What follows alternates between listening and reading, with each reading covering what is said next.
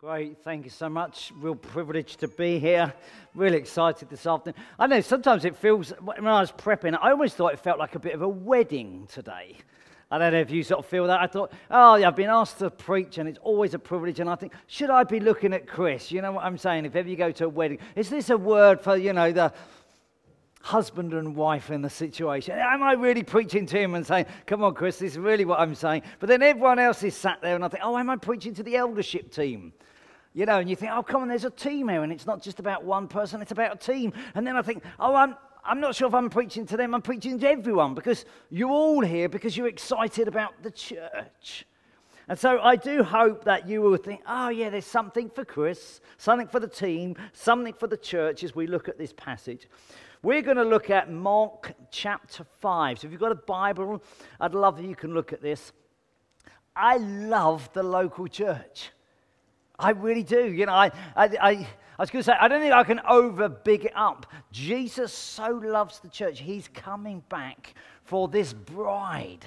This is what we're doing today. We're trying to get this bride ready. I know I was asked to preach on the body last time. I'm not re-preaching that one. But I think as I come today and we think about elders, we're not thinking about efficient managers. We're coming and asking not just for a title on someone, but an anointing from God that this bride gets ready for his return. And, we don't want to suddenly get to this, oh, God, here's a badge. He's now got another star. He can sweep the floor as well as make teas and coffees now. And so it's not about that. It's more, God, we believe there's an anointing from you because this is your church. And ultimately, you build the church, and one day you're going to come back for this. It's going to be so exciting. So, Mark chapter 5, verse 21. Make sure I keep time. Jesus raises a dead girl and heals a sick woman. When Jesus had again crossed over by boat to the other side of the lake, a large crowd gathered around him while he was still by the lake. Then one of the synagogue leaders, named Jairus, came.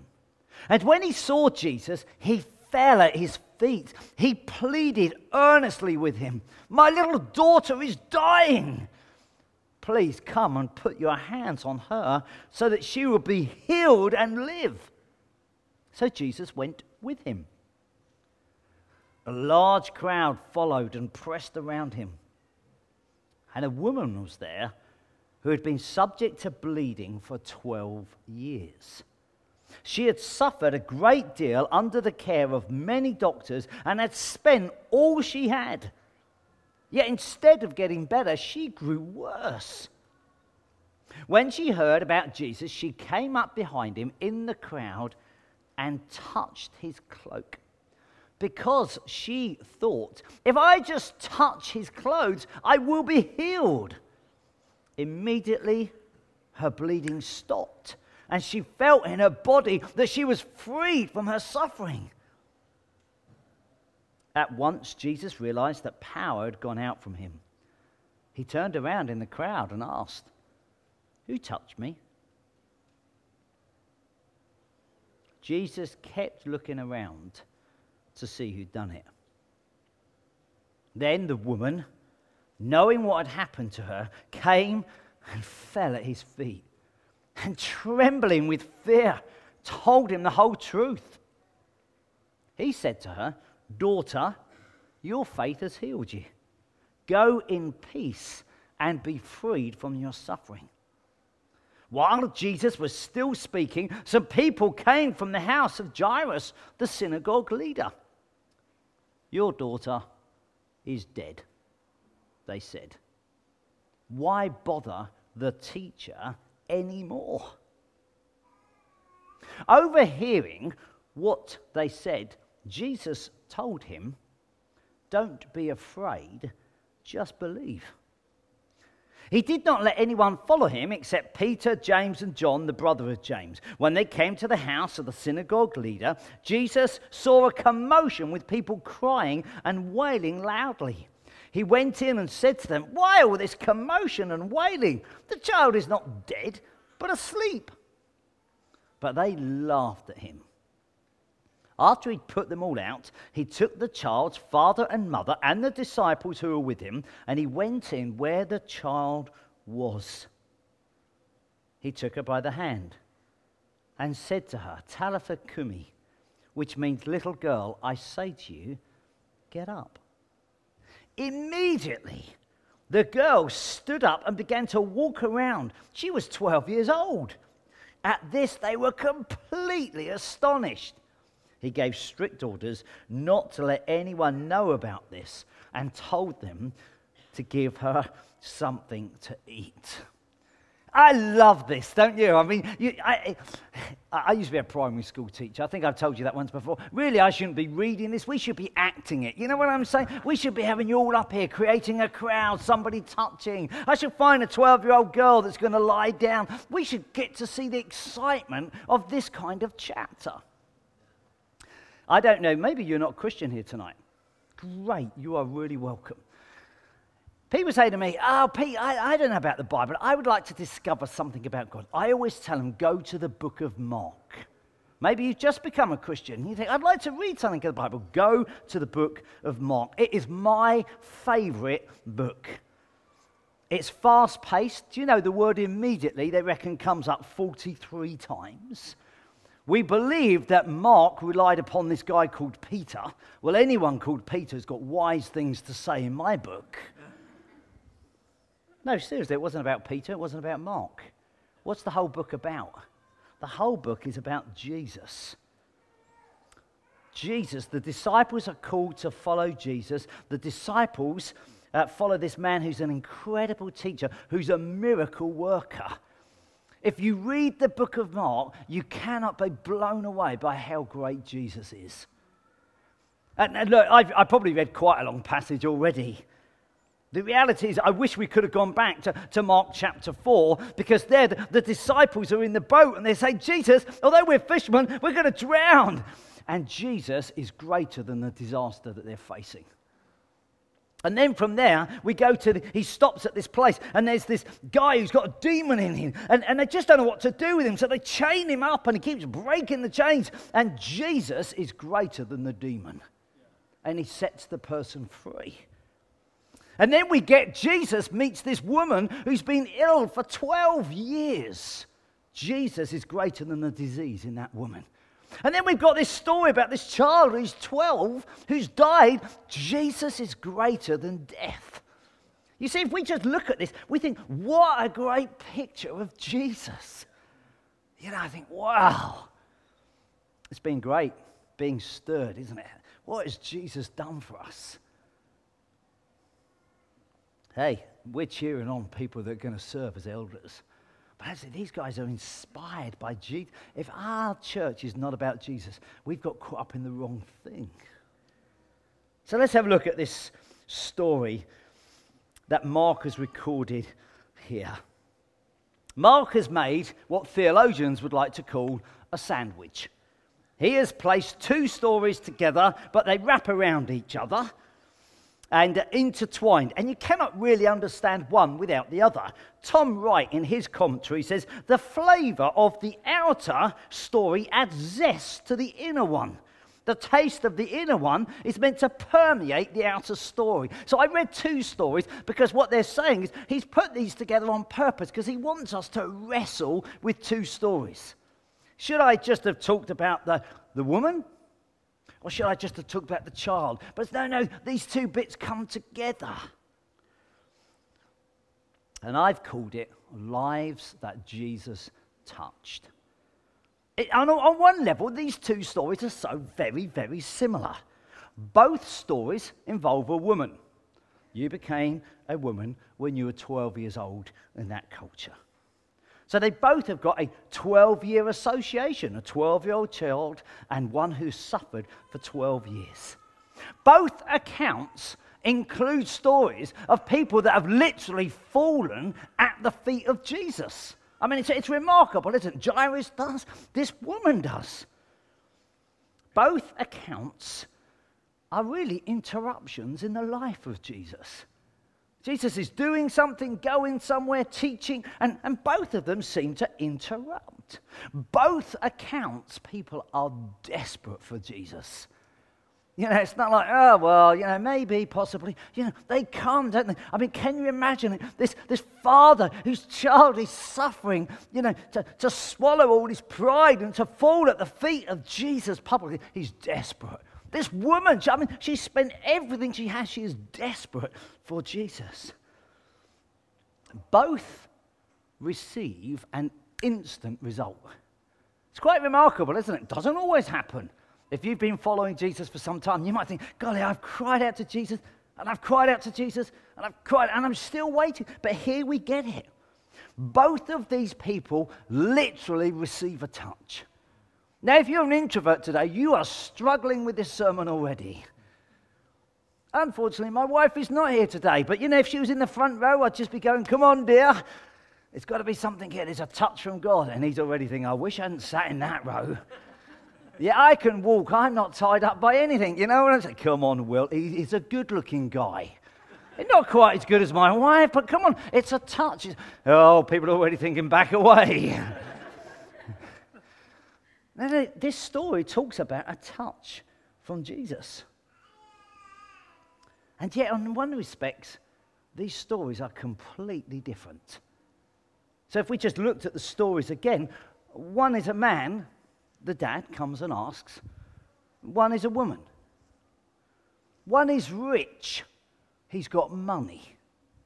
And the other, we know, is poor because she spent everything that she's got. One has got influence and prestige. This is the guy, he's the ruler of the synagogue. The other would have had no influence. One has a name, Jairus. The other is a woman. One is considered important in that society. The other would have been considered useless. Don't touch, cannot get close to. One approaches from the front and boldly comes to Jesus. The other approaches from behind. One is private. The other is very public. And so you could look at this and you think, wow, this just feels so totally different. I'd just like to say, I believe God wants to touch us today. I believe we come to a touchy-feely God. You've got to get used to that. Doesn't matter if you're a regular or a visitor. I believe God likes to touch you. Doesn't matter if you say, I'm married or you're single. I believe God wants to touch you. Doesn't matter if you're old or you're young. God wants to touch you. Doesn't matter if you're going to become an elder or you're not. God wants to touch you. We see in this story a God who touches. I'll tell you what I probably find the scariest thing about this. I'll try not to get distracted for too long. The scary thing I find in this story is those that were almost touched by God. It says in verse 21, when Jesus had again crossed over by boat to the other side of the lake, a large crowd gathered around him whilst he was by the lake. I mean, this is a classic thing, isn't it? I mean, Jesus was this guy who was teaching, who's doing miracles. This crowd gathers around him. I guess they could have boasted, I was there on the day. I mean, if they'd have had a Facebook, they'd have probably taken a picture of it and posted it. Instagram, that was me. They could tell their neighbours and friends, I saw it with my own eyes. But the tragedy is, they didn't get a personal touch. Is that like you in church? If you're really honest, somebody's dragged you along. If you're really honest, you're not quite sure even why you're here. If you're really honest, you think, oh, somebody else just seems to know God, and I think I'm just in the crowd. I would like to suggest that actually Jesus wants to touch them. I love it when often we do dedications. We remind ourselves of the story of these people were there. They want to bring their children to Jesus. And the disciples, no, far too busy, clear off. And Jesus doesn't just put a hand on them. It's literally, he grabs them up in his arms.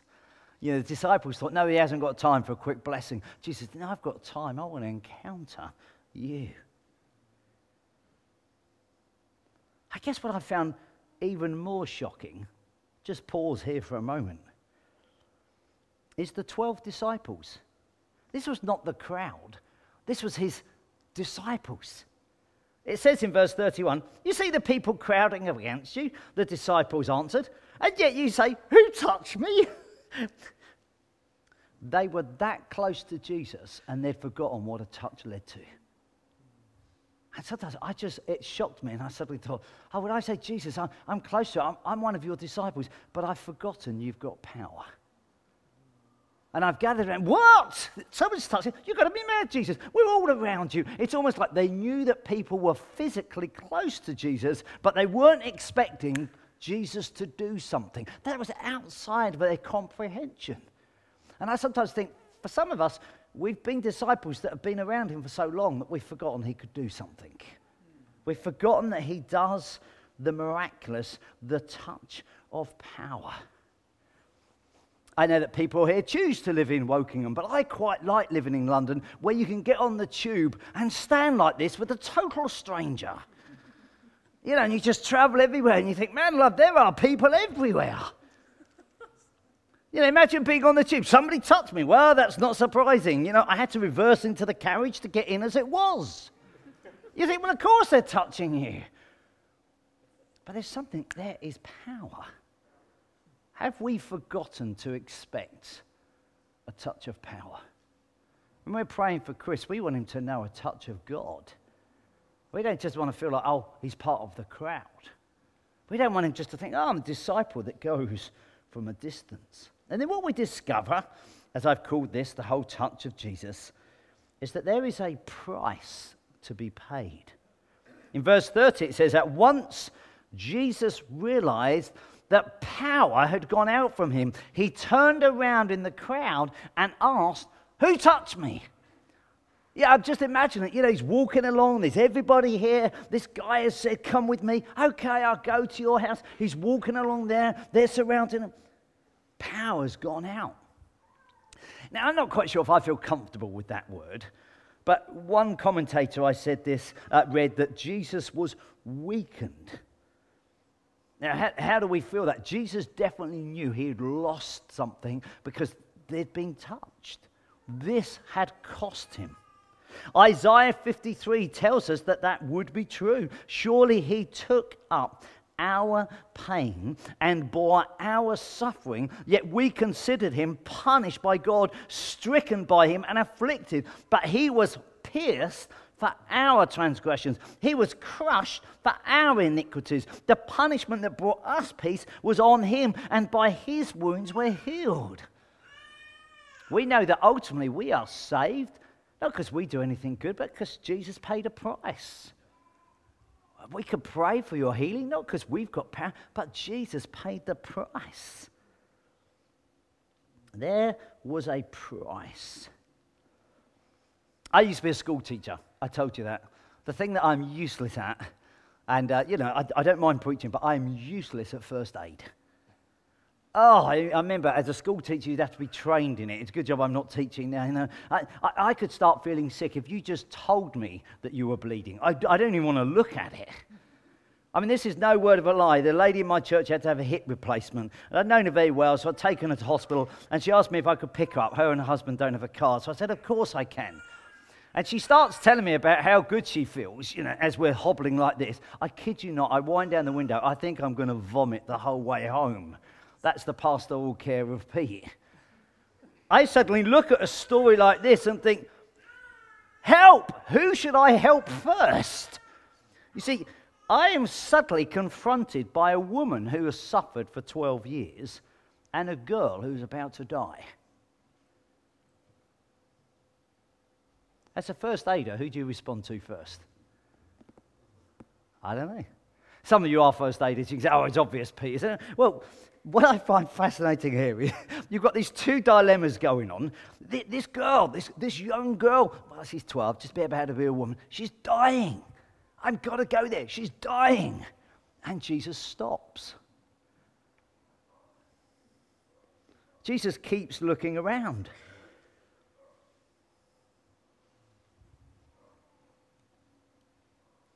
I mean, this pause is awkward enough already, isn't it? How long did Jesus wait?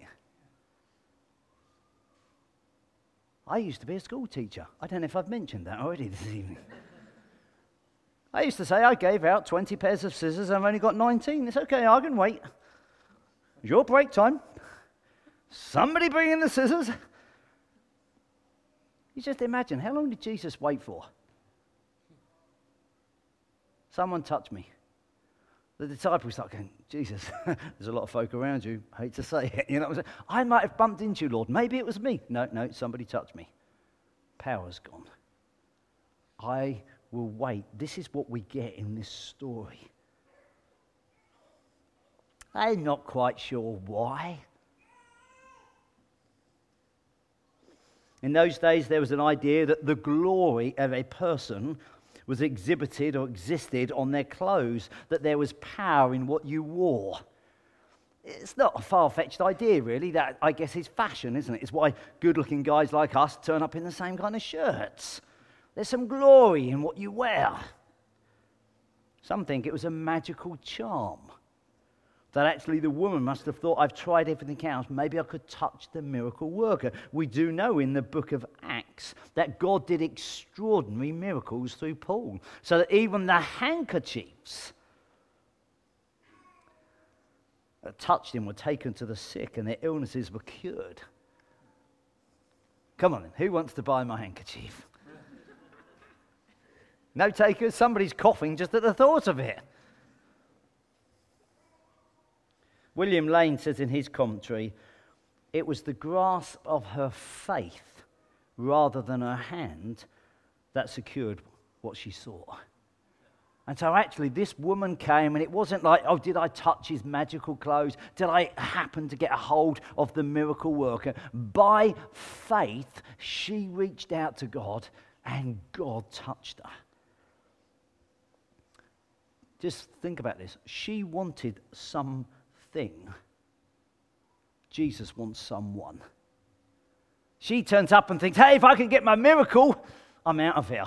In fact, if I could just scrape in, I've touched the hem of his garment, I'm done. I'm good. I'm home.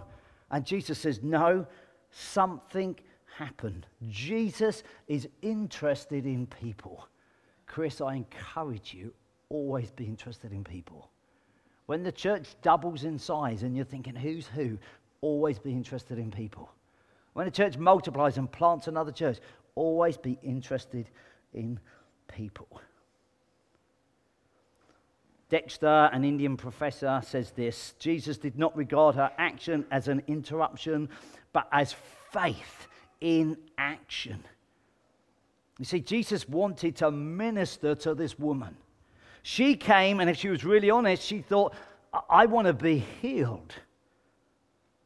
Jesus wanted to go in peace. She wanted the physical. Jesus wanted the spiritual. You may be coming today and think, Jesus, if you just answer this prayer, I'm good. We're done.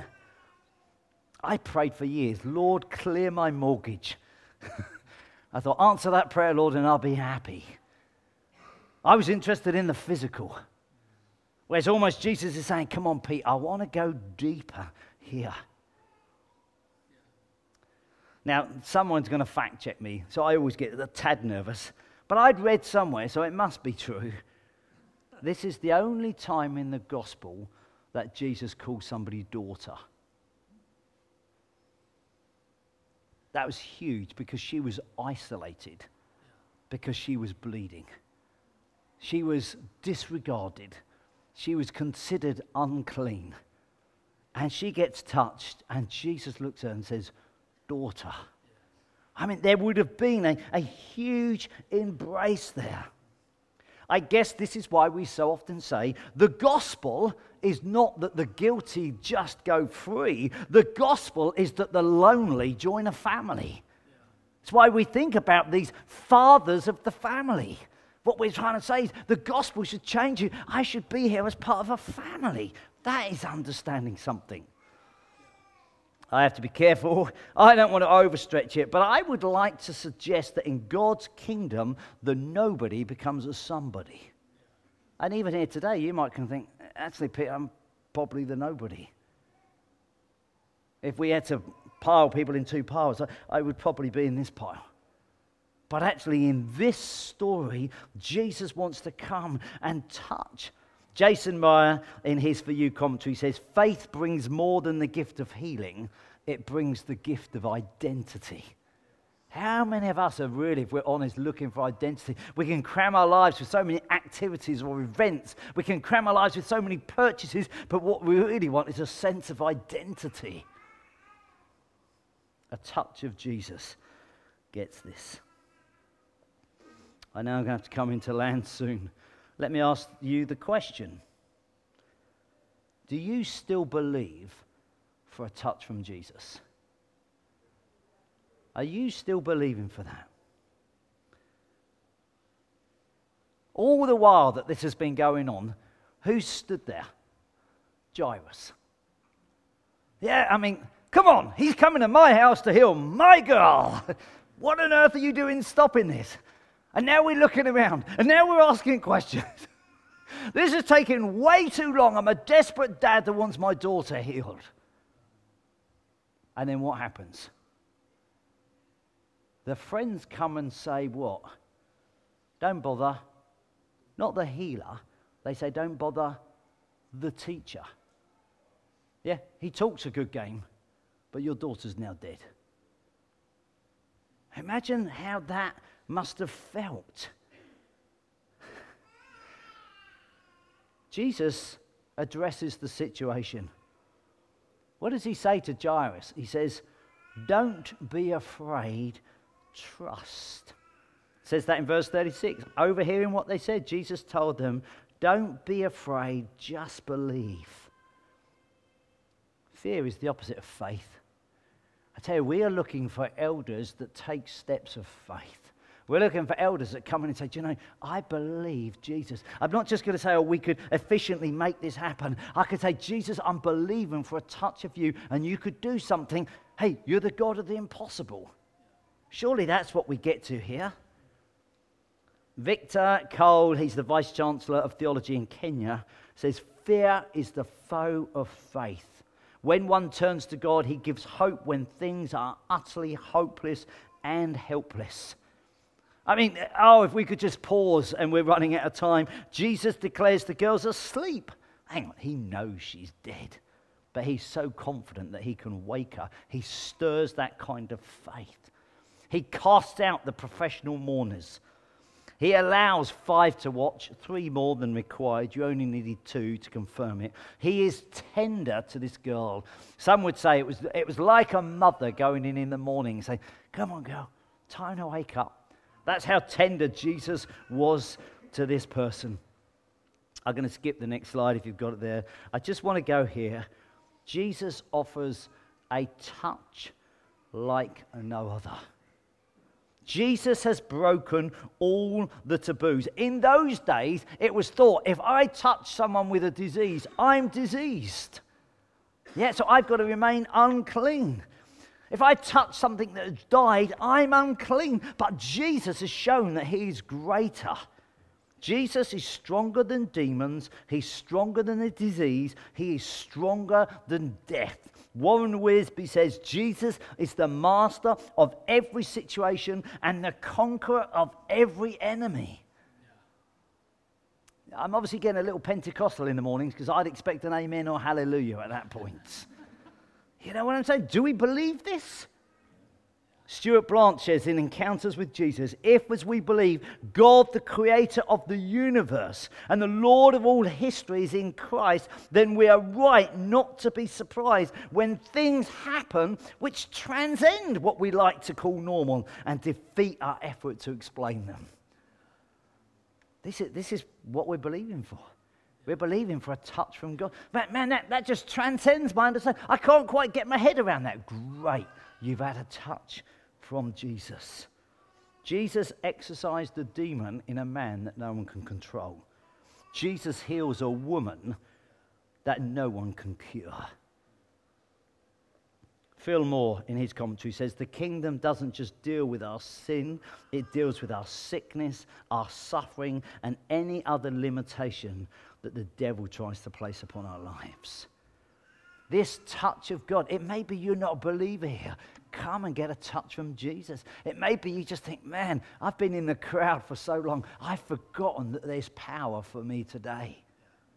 It may be you think you're stepping up to serve as a small group leader, as a youth leader, as a kids worker. Believe for a touch of God. 2 years ago, Nikki and I had the privilege of doing a tour of Israel and Palestine.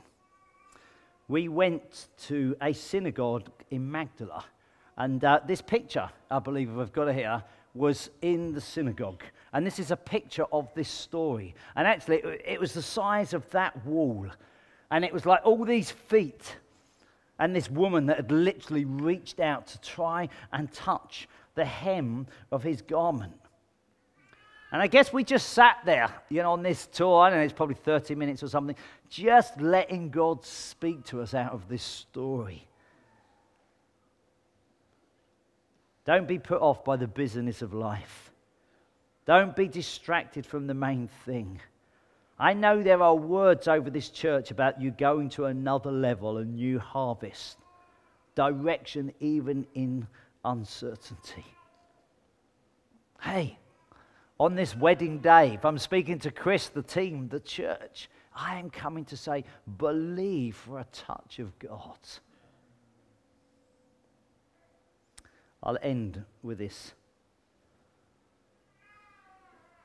Tim Keller, the great theologian, said often the question is not do we have too little faith, but do we have too much pride? Both these people were desperate for a touch of Jesus. And they came and threw themselves at his feet and said, Jesus, would you touch me? And sometimes if we're really honest, and I challenge myself, I can think, have I got enough faith that he's going to touch me? Or am I just too proud to ask? And my prayer is, Chris, the team, always stay humble, believing that he will come and touch you in his grace and his wisdom. Amen.